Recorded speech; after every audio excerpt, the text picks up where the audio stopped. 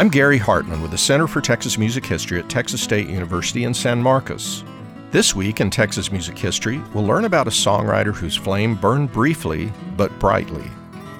Blaze Foley was born Michael David Fuller on December 18, 1949 in Malvern, Arkansas. He grew up in Texas but traveled extensively and for a while lived in a treehouse outside of Atlanta, Georgia. In 1976, he moved to Austin, where he quickly earned a reputation as a talented, if somewhat eccentric, singer-songwriter. He developed a small but devoted following, performing in such local venues as the Austin Outhouse. If I could only fly, if I could only fly, I'd fit this place fine.